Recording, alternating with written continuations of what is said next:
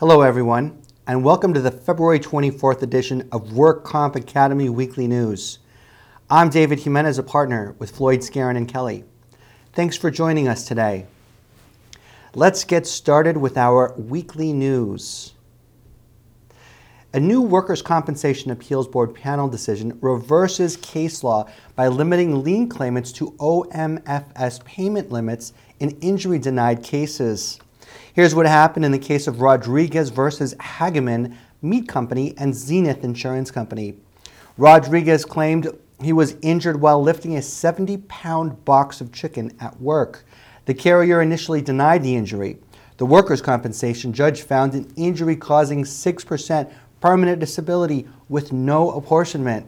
The Workers' Compensation Appeals Board judge also ordered the defendant to pay Kaiser's lien in full without reduction under the official medical fee schedule. Kaiser claimed an outstanding balance of about $3,000.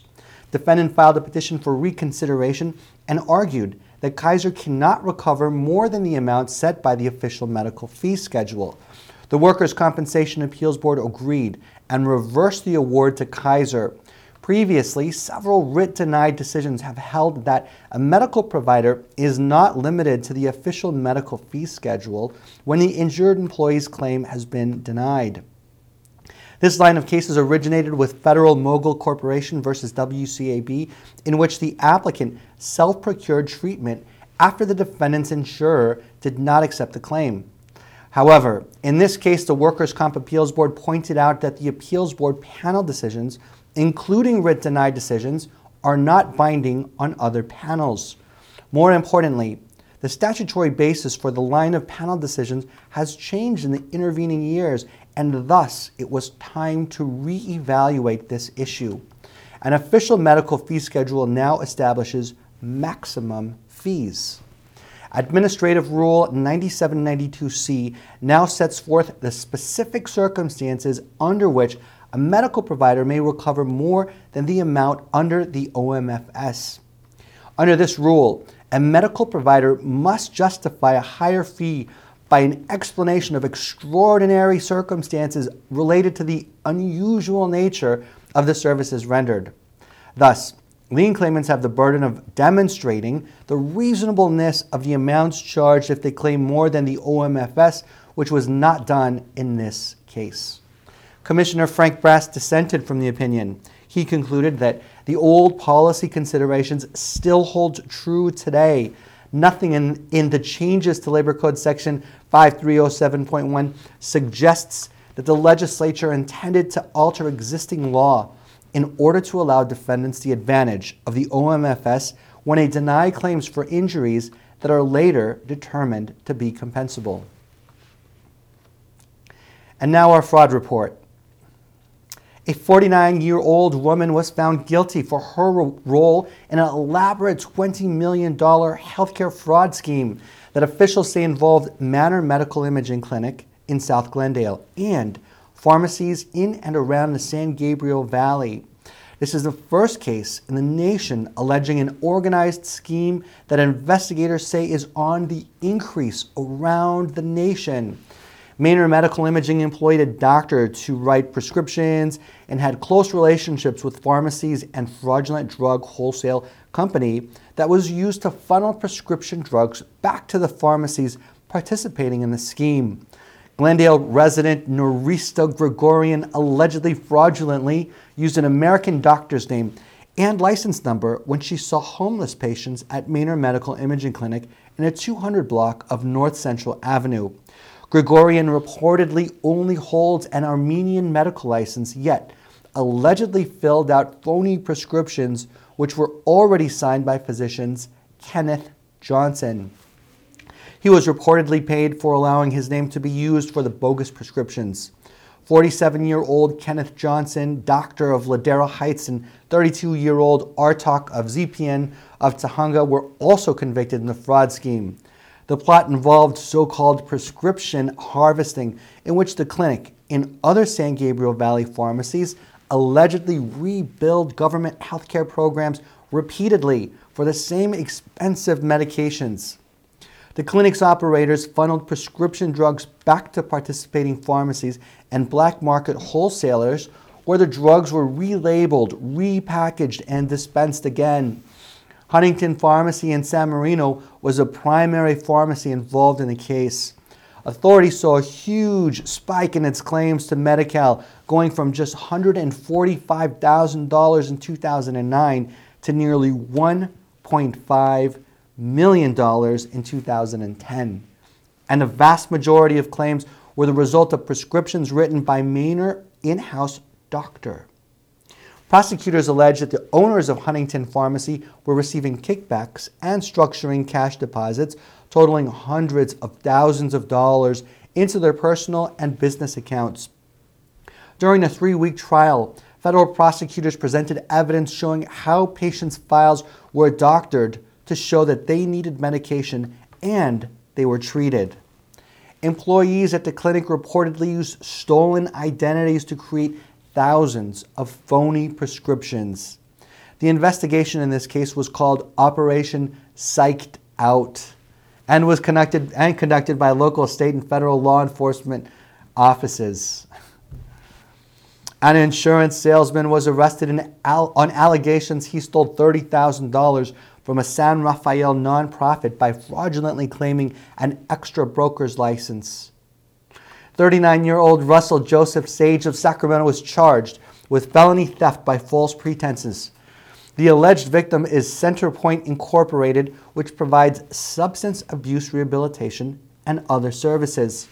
In 2012, Sage sold the nonprofit a $500,000 workers' compensation policy. A broker's fee was included in the structure of the policy, but Sage sent CenterPoint separate invoices for a commission. CenterPoint paid Sage in 2 checks of $15,000 each, McAllister said. Sage was arrested in Yolo County, where he was serving a jail sentence in a different insurance fraud and money laundering case. Sage surrendered his professional license last year, according to the California Department of Insurance website. The website reflects a long history of disciplinary issues.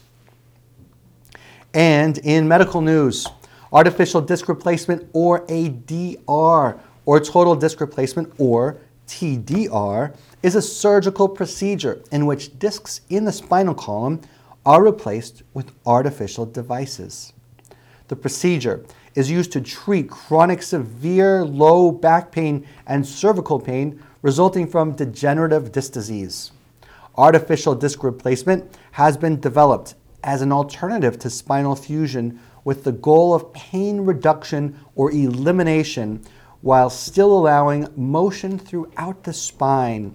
Another possible benefit is the prevention of premature breakdown in adjacent levels of the spine, a potential risk in fusion surgeries. 2 artificial discs have been approved by the FDA for use in the U.S., the Charity manufactured by Deputy for use in the lumbar spine, and the ProDisc manufactured by Synthes for use in the lumbar spine and cervical spine. They are FDA approved only for 1-level applications. 2-level disc replacement surgery is considered experimental in the United States, but has been performed in Europe for many years. Despite FDA approval, some insurance companies in the United States do not cover the surgery, still classifying it as experimental. The Centers for Medicare and Medicaid Services will not cover lumbar artificial disc replacement for patients over the age of 60 on a national basis.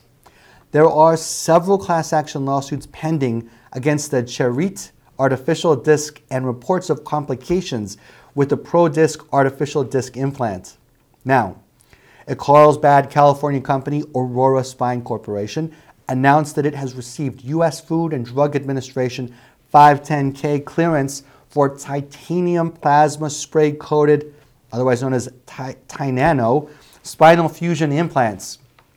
The manufacturer claims that Tinano implants allow for bone ingrowth due to its porous structure. However, a statement issued by the American Association of Orthopedic Surgeons recommends caution in using the new devices. The data shows that artificial disc replacement patients, when compared to spinal fusion patients, have a shorter recuperation period following surgery. But research also shows that spinal fusion patients show no better outcomes than patients undergoing physical therapy. While doctors have sworn to do no harm, the same doesn't seem to be true for the computer equipment or the computer networks they use to administer care. According to a new report, medical providers are succumbing to cyber attacks in droves. The study found nearly 50,000 unique malicious events from the healthcare providers they profiled. And don't worry, it gets worse. A report published in the PC Magazine found that many networked medical devices were easily taken over by hackers. These hacked devices included radiology imaging software, video conference systems, digital video systems, call contact software, and security systems. Even devices that were meant to help shield organizations like firewalls, routers, and networked video cameras were being hijacked. Once compromised, these networks are not only vulnerable to breaches, but also available to be used for attacks and fraudulent activities launched against other networks and victims. Despite their capabilities, medical equipment and surveillance cameras aren't considered part of the security architecture, and they're often overlooked by technical staff. In addition to unsecured devices and software used by hospitals is an even bigger problem: stolen medical data. Healthcare providers at all levels have extremely valuable personal data at their disposal, and attackers are desperate to get their hands on that information. You can conduct more fraud with healthcare information when you could with credit card data. An attacker can quickly monetize medical data through avenues like Medicare or prescription fraud. Last year, the estimated cost of this type of insurance and medical fraud was around $12 billion. Obviously, healthcare organizations need to get serious about their securing networks and devices, even at the most basic level. And in regulatory news, the Department of Workers' Compensation began operations at a satellite to the Oxnard District Office in Santa Barbara this January. The satellite office was open to continue to service the cases previously filed in Goleta District Office, which was closed last December. Although the new satellite was initially welcomed by the community, the Department of Workers' Compensation has determined that the current office space cannot accommodate the volume of users. The size of the lobby, hearing room, and available parking is insufficient on conference days. And the crowding is negatively impacting other tenants in the facility as well. Tenant complaints have made it clear that the Department of Workers' Compensation must take immediate measures to reduce its impact on the shared facility space. Therefore, beginning on Monday, March 3rd, at all conferences that would have taken place in Santa Barbara will be rescheduled on Mondays to Oxnard. The Oxnard District Office is located approximately 38 miles to the south of Santa Barbara and has ample room. To assist applicants who have difficulty traveling to Oxnard, the Department of Workers' Compensation encourages use of court call in lieu of a personal appearance by attorneys. The Department of Workers' Compensation will also explore alternatives for unrepresented injured workers, which may include a telephone appearance option to be facilitated by Department of Workers' Compensation's Information and Assistance Officer. The Santa Barbara satellite will continue to be used for a limited number of trials and expedited hearings held on Tuesdays, Wednesdays, and Thursdays. There will be no hearings scheduled on Fridays, which are termed a dark day, set aside for judges to work on their decisions. The Information and Assistance Office in Santa Barbara will stay open 5 days a week. The Department of Workers' Compensation is actively pursuing a more spacious satellite location. The Department of Workers' Compensation has posted an order adjusting the physician services and non-physician practitioner services section of the official medical fee schedule to conform to changes made to the Medi-Cal rates database effective for services on or after February 15, 2014. Medi-Cal updates its rates file on the 15th of every month and posts it on the 16th. The Department of Workers' Compensation will be issuing an administrative director's order every month to adopt the updated Medi-Cal rates file for services effective on or after the 15th of the month. Please consult the website for the relevant Medi-Cal rates filed by date of service. And in other news, many industries, including the workers' compensation claims process, involves communications with law firms on a daily basis. The sanctity of the privacy of communications between lawyers and their clients has always been highly protected in every state and the federal level, at least until now. But the list of those caught up in the global surveillance netcast by the National Security Agency and its overseas partners now includes American lawyers.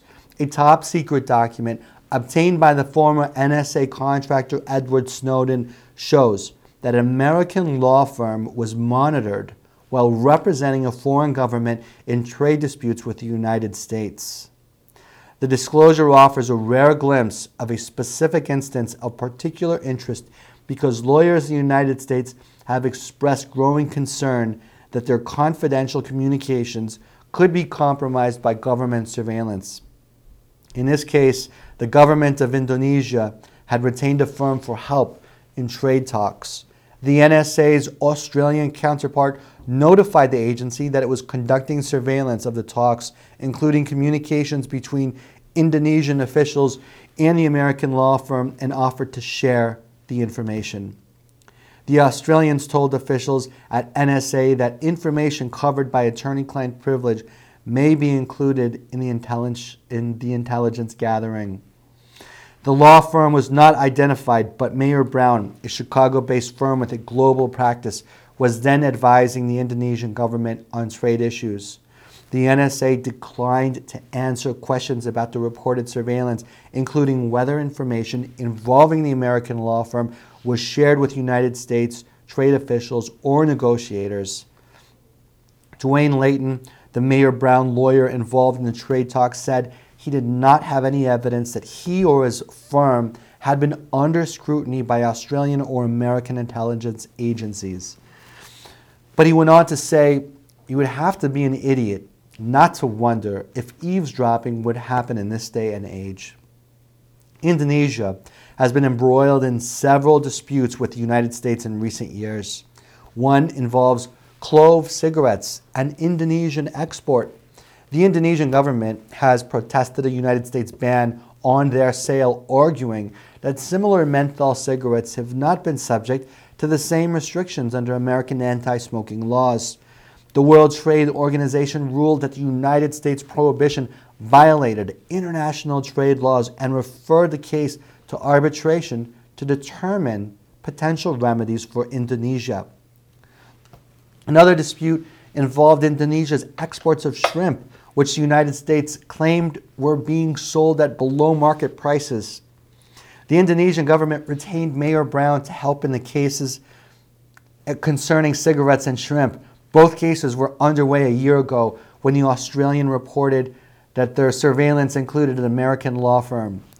Most attorney-client conversations do not get special protections under American law from NSA eavesdropping.